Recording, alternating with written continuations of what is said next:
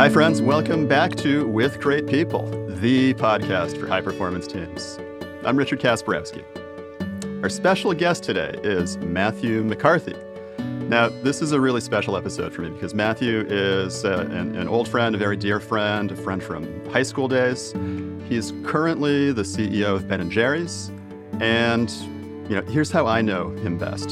So I know Matthew best as the former lead singer of a relatively obscure and definitely very underrated rock band from the late 1980s. To support this podcast, visit my website, kasperowski.com. Matthew, hello. Thank you so much for being here today. Thank you for having me. It's a super huge treat to see you again. Oh, thanks, man. Together. It really is. It's definitely a treat for me.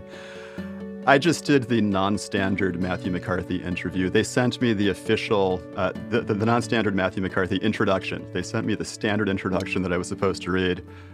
I didn't do it. Good thing I don't work for Ben & Jerry's. They would fire me. Is there anything you want to add on to that intro? Probably not much. I think I'm going to scrap what I have and readopt yours. Even if I'm doing some big high conference, I think I may say, read this. Is this really what? Yeah, I read that. That's way cooler. I know it's not much. I work for Ben & Jerry's. I've been with Ben & Jerry's for about 2.5 years, and I've been with the parent company Unilever for about 23 or so years. And that's. Okay, and I got to say, this isn't in. People know I have this script that I read off of. I just held it up to the camera for people who are listening to the audio only podcast. When you first started working for Unilever, I was like, big company, boring. I'm not interested in that at all. But Ben & Jerry's, that's cool. Was this I don't know. I've been following you over the years. You've definitely been having fun in big corp land. How did you end up at Ben & Jerry's? I actually am not fully sure of that. I mean that honestly. I actually started my career working with my dad in the family business. He worked in business, and then he didn't want to do it anymore, and he bought a very small printing firm in Massachusetts. And so I was a teen at that time, and so my summers and then into college breaks and stuff like that, I worked with him, and that's actually where I finally had a little bit of structure. Because as an undergraduate at UMass Amherst, I really didn't know what I wanted to do. I studied political science and French and Western European studies and a bunch of other stuff. So I was somewhat directionless. And I remember having a lot of envy for folks that seemed to have their act together. They knew what they wanted to do. And all of a sudden I was like, all right, whatever. And when I worked with my dad, it provided a little bit of structure. And in a small business, you do everything. You're the bottle washer, you get the mail, and you're delivering orders and whatnot. And the customer side, I really, really liked. So that's probably my first taste of kind of marketing. I'd always had summer jobs when I was a kid, paper route. Actually, scooping ice cream was one of my jobs when I was a teenager, believe it or not. And I actually, the customer interaction was something I thrived on, and that just over time led me more in the marketing direction. And so to then fast forward without boring with all the details to go off, get a master's degree and work in brand management, to me that was a special and a big leap for me. So to go to a company like Unilever, actually at the time it was Best Foods. It was Best Foods, and then Best Foods got acquired by Unilever about 22, 23 years ago. And there's a lot of stuff about business that can be a little boring, or can be stuffy. And I remember early on, I never really felt that I fit in because I didn't go to Ivy League schools. And a lot of people in brand management had. And so you'd sit around the lunch table, like, oh, where'd you go to school? And where'd you go to school? And I'm like, wow. And interestingly, and kind of oddly, is that the more as my career progressed, the more I relaxed and tried to bring more of myself to the work, which includes fun and laughing. You and I have always been, jokesters. The better the work got. And so the older I got, the more I look back, I'd said, gosh, I maybe people told me that, but I didn't listen. The idea that, work doesn't need to be stuffy and difficult. There are, as all with all organizations, whether they're business or not, they've got their difficult sides, their stuffy sides, and that's humans working together also create that in kind of in group settings and team dynamics and whatnot. But the more fun I have, the better my business results have become. Cool, cool. And I love that. And you just said something about team settings and groups. This is the podcast about teams. So what is the best team you've ever been part of in your life? And before we did the intro, welcome to the podcast, we were talking about different things, musical groups and stuff like this. When I say team, what I mean is any group of 2 or more people who have a shared goal, right? So that could be, in my case, sometimes it's me and my wife, or it's you and a work team, or you and a music group, or you and any group of 2 or more people aligned with a common goal. What's your best team that you've been a member of? Oh man, that is a very difficult question. And as you were talking there, you gave me a couple seconds head start to get the gears clunking around my head. I'll steer clear of my wife references because I could come back to that and talk to that a lot. And I don't want to talk about that as a way to say, well, if you don't talk about your wife, But let's just call that a given because I'm a very lucky guy to be with my wife. My knee-jerk reaction was to talk about businessy stuff. But the way you just explained it shifted it a bit to me to more playing music with other people. There's not one in particular. There's almost a zone that you get in when you're playing with people you like, people you trust, and you're actually just jamming away. It's hard to describe to people who don't play music. Maybe they do something else in their life where they kind of get into a shared zone that's a bit beyond the normal language because you're playing music together. And I'm not a great musician. And the people I play with, many of them are more talented than I am. That's not the point. I'm a big fan of an adage that a friend told me once. Well, just make it your own. So sometimes we try to play a song and I want to sound just like whoever wrote it. And so he looked at me once and said, play it, just make it your own, Matthew. And so when I can play music with other people that I trust and I feel that I can just be myself, not only do I enjoy it more, but in a weird cosmic way, I think we then send out a signal to the other people that, yes, it's an invitation for you to be more like yourself. So for me, the great jam session is one where there's the unspoken kind of mojo of trust isn't a thing. It's more of a continuum. Trust isn't a thing. It's almost like a field, like a magnetic field of trust. And each of the players is contributing to it. And there's a special moment. It doesn't even, sometimes we record it and you listen to it. It sounds pretty crappy in hindsight. That didn't matter at all because the memory of kind of being in the moment with other people. And I suppose the other adage you and I were chatting about was the notion of taking a solo. And I use this analogy a lot in my business work, my teamwork with my gang, is that businesses, what we do is often like making music together. Some parts are difficult. You have to practice. You have to work on your craft before you get into the team setting. The person that doesn't practice the song, we all know that right away. That's the one person that it goes up immediately. That's kind of the same ways in teams in business. Everybody has to kind of show up prepared and with an energy and a desire to create a goal, to move towards a goal. And the idea of a solo is that the statement about a soloist taking a solo is completely wrong. No soloist takes a solo. The other bandmates give them the space to have one and then support them through it. Especially when that soloist may be going to try some things that they've never done before. You actually need the rest of the band to actually support them, not back away. We all know the edge when someone like does a stage dive and everybody in the audience, they either go and catch that person, you also know 20 minutes where someone does a stage dive and everyone moves away.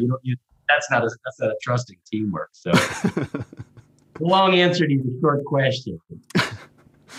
Did you know that when I was 20 years old, I was a big aficionado. I was a master stage diver, except for that one day when nobody caught me, and I actually broke my hand. Ouch! Oh boy! Oh, I met somebody at a tech conference once, and this guy was like, "Hey, you look familiar. Were you the guy at that show the other night who was doing the stage?" Yeah. Yeah, I moved back. I made sure I didn't try to catch you. All right. One of these. If you can think of a particular one of these music groups that you've been with, if you could, all that stuff you were just talking about, if you could summarize all of that sensation of being in one of those music groups, one of those best teams, into one word, is there a one word that you could use to describe that? Hmm. The What does it feel like within you? It's definitely a feeling of peace. Peace.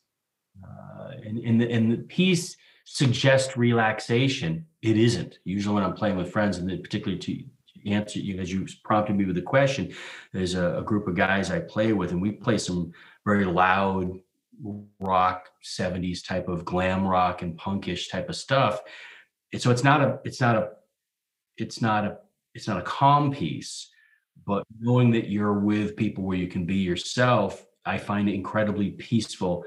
It's a high energy piece, but it's definitely a kind of an equilibrium without unnecessary stress. Nice. And some more about that. These music groups that you play with. Um, how do you? We've been talking about peace. We've been talking about like giving space, giving a solo. This trust. Trust is a continuum, not a specific thing.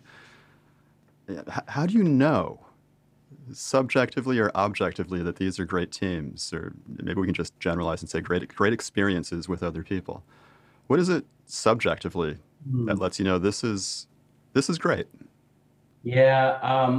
So if I come into a group, one of the things that I have found that signals to me that this is a team that's working well together is there's a couple of hallmarks now that you're asking it. One of them is they appear to listen to each other, really listen. They're not cutting each other off, and I'm wicked guilty of cutting people off mid sentence. I've really had to work on that over my career with other men, and of course with women, as we often guys do. But listening, and if people aren't listening, it's almost like press the stop button. You people aren't even listening to each other. What's going on here? So listening is one, and at the same time challenging, being honest, because I think people,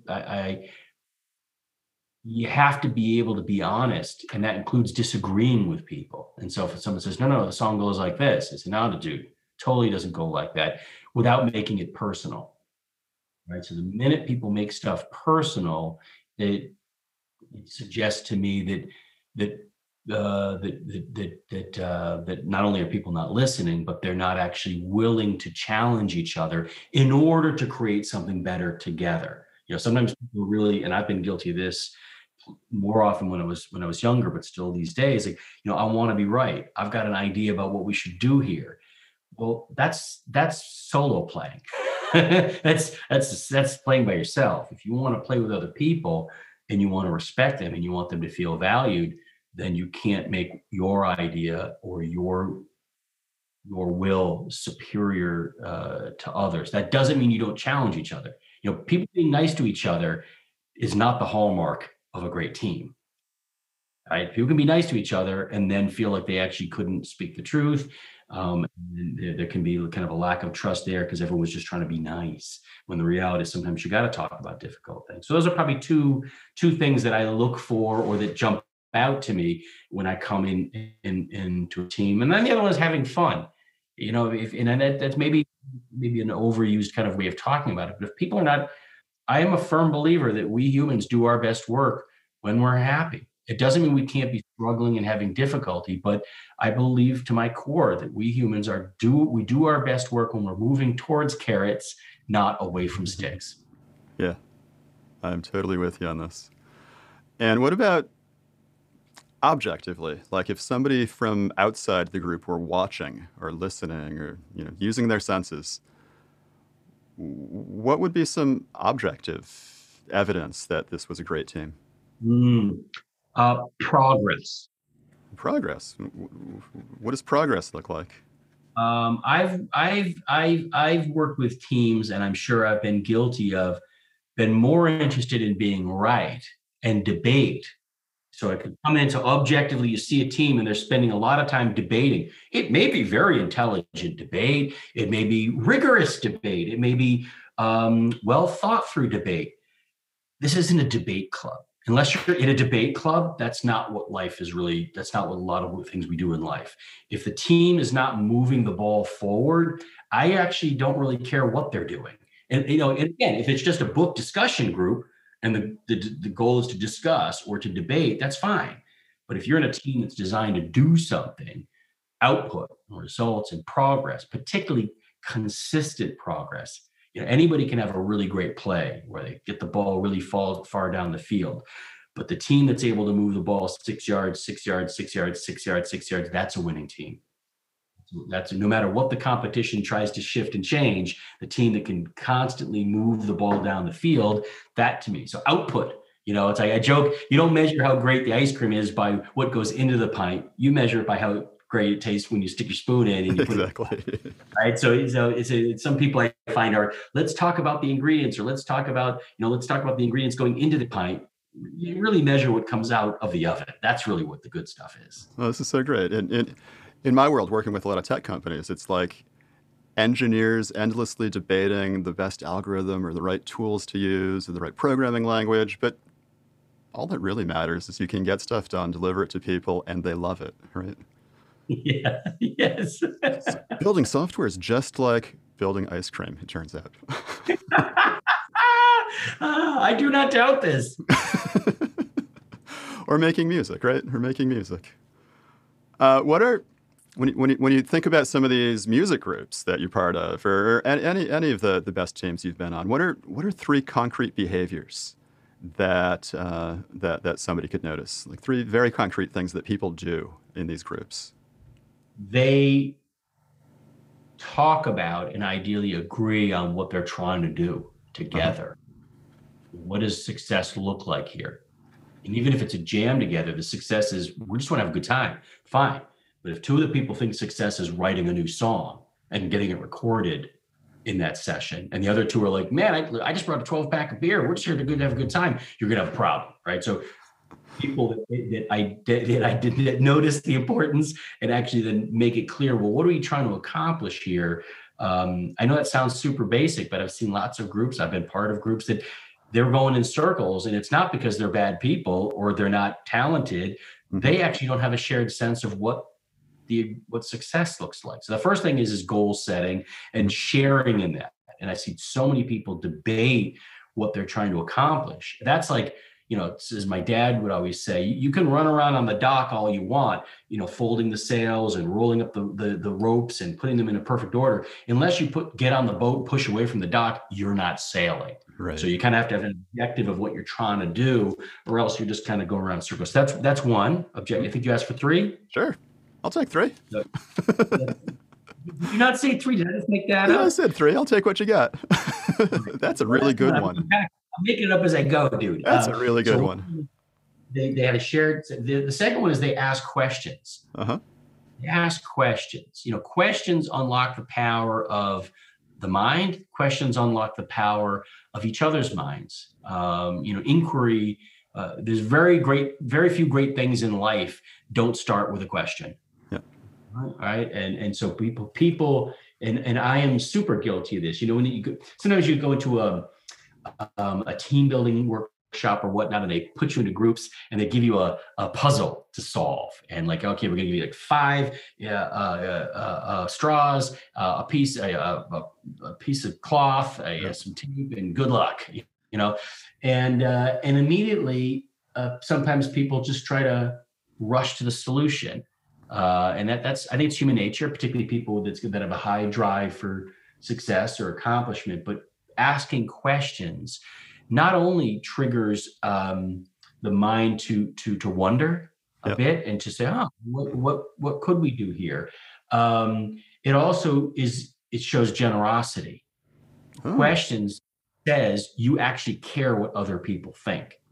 And I find that often that's kind of one of the lesser discussed benefits is that if I ask you a question, I think I'm showing you a bit more respect and that I actually care what you think, Mhm. than if I just say, great, let's start. I have an idea. Let's do this. And third one, I don't know, maybe conflict. People, seeing how people resolve a difference. So if one person says that two people want to do it this way and two people want to do it that way, you can almost kind of sit back and go, how are they gonna? Who's gonna win here? Because it's kind of human nature to want to win. Yeah. It's kind of you want your idea to be the one that gets picked or the one that gets selected. And particularly if groups are divided, do they resolve it or do they collapse? Right. Do they literally run into an impasse that they themselves have created, or do they say, well, in order to do number one, which is the shared goal, what we're going to have to make a decision here? Those are three behaviors. Awesome. The thing about asking questions, I'm because we started by talking about music. I'm curious about this. Is there a musical way to ask questions that doesn't involve using speech? You mean when you're jamming? Yeah, when you're actually doing the music versus like talking about it before you do the music. Oh man, that is a good question. I don't know, and I'm not going to pretend to know. But the thought that jumped into my head as you were asking it was in the device of call and response in music, right? And sometimes you don't have to say, "Hey, everybody, repeat after me." Right. Sometimes I've seen this. We want to watch a band, and then the singer just goes, "Ayo," and everybody goes, Ayo. "Oh, yeah." And so there's. I'm sorry. Did you say something? And it was at that moment that the podcast went completely off the rails. Now I don't know how I would do call and response in a team environment. I guess maybe through questions like, "Oh, hey, what do you think? What do you think?" Yeah. But there is something to be said for, I'm thinking about like kind of a mother duck and all their ducklings, and the mother duck kind of jumps into the water, and all these ducklings are kind of gathered around the edge of the maybe a little like a ledge that goes into a water area, and they're all not sure what to do. But mother can only encourage, like, okay, we're come on, we gotta get going. And then one duck jumps in, and the next thing you know, they all start jumping in. And I think sometimes you don't have to be what you would define in your head as a natural leader or always the leader. Very often people are looking for someone to lead, and it doesn't have to be the same person every time. In fact, it kind of gets boring if the same person takes that first plunge on every project, on every part of your organization. In fact, very often I've underestimated. Other people were kind of hoping that somebody would take the leap. And when I was that person, particularly when I lacked the confidence and I was like, ooh, who's going to leap first here? And I said, well, I'm just going to go for it. Usually I was self-conscious. I wasn't sure if I was going to fall on my face, whatever it was. And then all of a sudden people jumped in behind me and they're like, oh, I'm glad you jumped in. And I didn't think about that because I think I was too absorbed in my own either self-consciousness or do I have the skills to make this jump, or what if I fall on my face? And so in a weird way, I was kind of absorbed often in my life, absorbed by my own narrative in my head about whether or not I should leap. Yeah. And then once I left, I completely was clueless that a lot of other people leapt after me just because they saw me leap. And and I'm not always the person who leaps first. And so I try to encourage people to think about, you never know who's watching you and hoping that you'll be the one that leaps. And if you go, they'll go behind you. They'll never tell you that. They won't, usually in group settings. And so sometimes just being the one that leaps that's so interesting. Encourages other people to do the same. Yeah. Nobody ever says, go ahead. If you leap first, I'll probably follow right behind. And if they do, we get a little nervous, don't we? Yeah. It sounds so artificial. Like, no, now I don't believe you. You know something I don't, and that's down in that water. Yeah. Go ahead. You go first.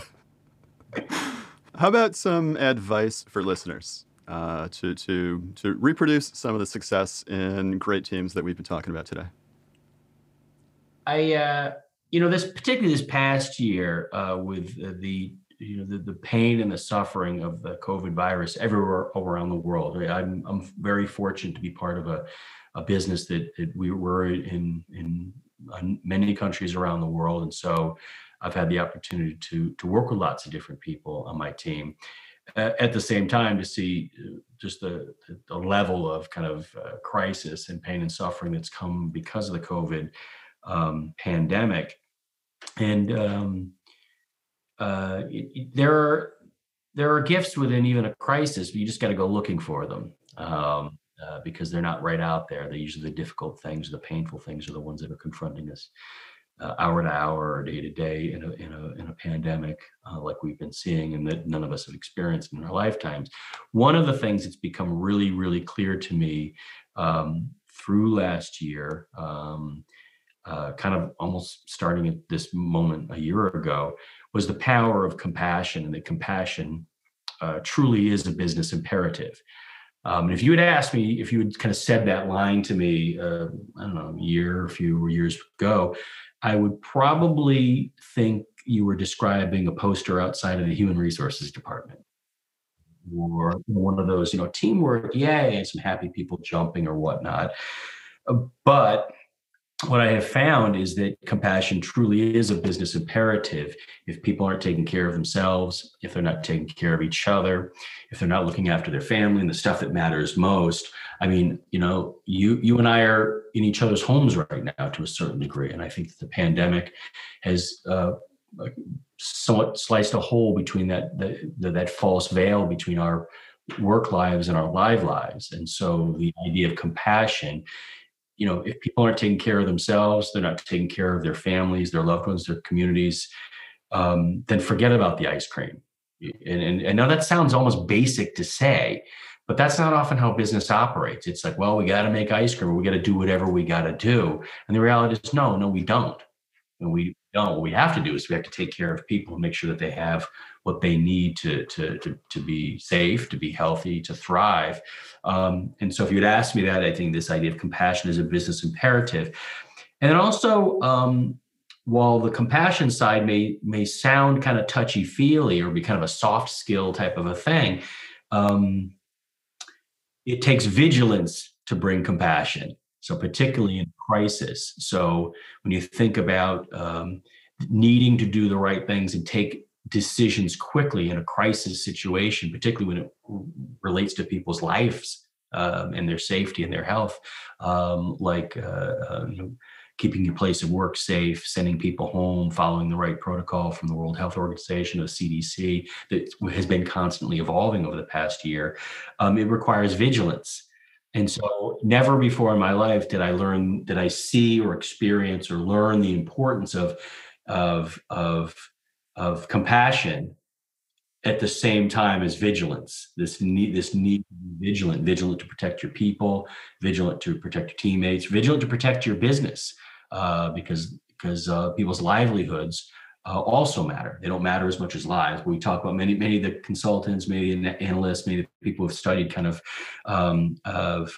the organizations thriving or failing to thrive through the pandemic, talk about lives and livelihoods. That lives, that's the number one focus. And then after that, livelihoods, because if people don't know how they're going to pay their rent, if people don't know how they're going to make sure that their heat is on, make sure that they can have food, livelihood does matter. And your job or your career or your vocation is one part of that. And so that connection of kind of compassion as a business imperative and the need for vigilance to really fight very hard and to be working very hard to take decisive action. I used to think those were kind of inversely related, this idea of vulnerability and vigilance. People need to show that they're vulnerable. It's okay. It's okay to cry. It's okay to feel stress. There's a lot of conversation, there has been, and there needs to be more of it around psychological health, mental well-being. People are struggling. They're struggling badly. So this idea of vulnerability is part of compassion, and being vigilant to say, no, we're not going to do it that way. No, we're not going to open the office. No, you're not going to work. No, we will not open if we don't have the proper protective equipment, whatever it might be, even though there may be other pressures like, well, what about this? What do we tell our customers or whatnot? Sometimes you just have to try to make things black and white, particularly through a crisis, so you can try to do what you think is right. Is there anything else you'd like to add? Anything else interesting you're working on? Any music? Anything at all? Yeah, maybe one thing. Ben and Jerry's, one of the things I've been learning a lot about is um, are all the things that Ben and Jerry's been fighting for over 4 decades, topics, issues around social justice and climate justice. And to be honest with you, I spent most of my life really not understanding this type of stuff. And I gradually became much more interested in it in my career. And I think that's the reason why I ended up at Ben and Jerry's, to kind of answer your earlier question, is that in hindsight, things are clear to me why I'm here, because just selling stuff, a number of years ago just wasn't turning me on as much. And I found that I wanted to use the stuff that I was doing every day to try to do more good without overstating it through the business and the businesses and the brands that have been part of it at Unilever. And Ben and Jerry's gives the team, gives me a tremendous opportunity, a tremendous privilege to learn about topics such as white supremacy culture, white male privilege, systemic racism, the very nature of trying to make Ben and Jerry's an anti-racist company, and as a very white business that was founded in the second whitest state and still is very white today. Being white is not bad. And I don't feel any shame about being a white guy. The only shame I think I should feel is that if I fail to recognize the privilege that I have in this society, and doing something to confront those systemic things that give me advantage and that actively and persistently disadvantage other people, particularly Black people, Indigenous, other people of color. And I'm no expert in these topics, but I'm learning kind of day by day. And teamwork is also central here as well. The old adage that many hands make light work, and many shovels are required to move a mountain. And so the challenges that we're facing around us, whether they're related to racial equity, LGBTQ rights, refugees, climate issues, these are things that we at Ben and Jerry's have been working on for many years. Only through teamwork can we hope to have any progress. I'm just one person. I happen to have a kind of a fancy title, but I'm just one person. And this mythology about kind of hierarchy, the reality I found is that the higher you go, the less you know. And that becomes truer every day with the pace of the world and business moving quickly. So there's a bit of a democratizing force where people at the top of organizations are often the least qualified to help the organization kind of move, morph, shift, transform. And this is also true for issues around social and climate justice.